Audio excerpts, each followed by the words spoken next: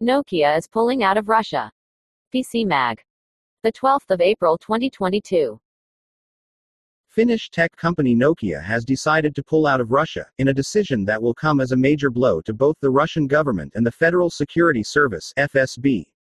As Reuters reports, Nokia CEO Pekka Lundmark explained that, "We just simply do not see any possibilities to continue in the country under the current circumstances." The decision isn't surprising considering the growing list of companies that have already ceased operations in Russia due to President Putin's actions and the invasion of Ukraine. However, Russia is thought to rely heavily on Nokia's technology throughout its network infrastructure and for spying on its own citizens, so this will have a bigger impact than many of the other tech companies who are leaving. Nokia was expecting to enter a joint venture with Russian technology company Yadro to build 4G and 5G telecom base stations in the country.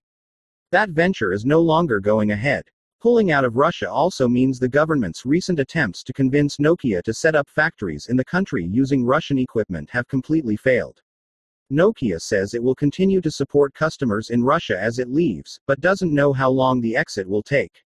Any support offered will be done within the confines of what current and future sanctions allow, which means it will be very limited. Around 2,000 employees will be impacted, only some of whom are expected to be offered jobs outside of Russia. Sign up for What's New now to get our top stories delivered to your inbox every morning. This newsletter may contain advertising, deals, or affiliate links. Subscribing to a newsletter indicates your consent to our terms of use and privacy policy. You may unsubscribe from the newsletters at any time.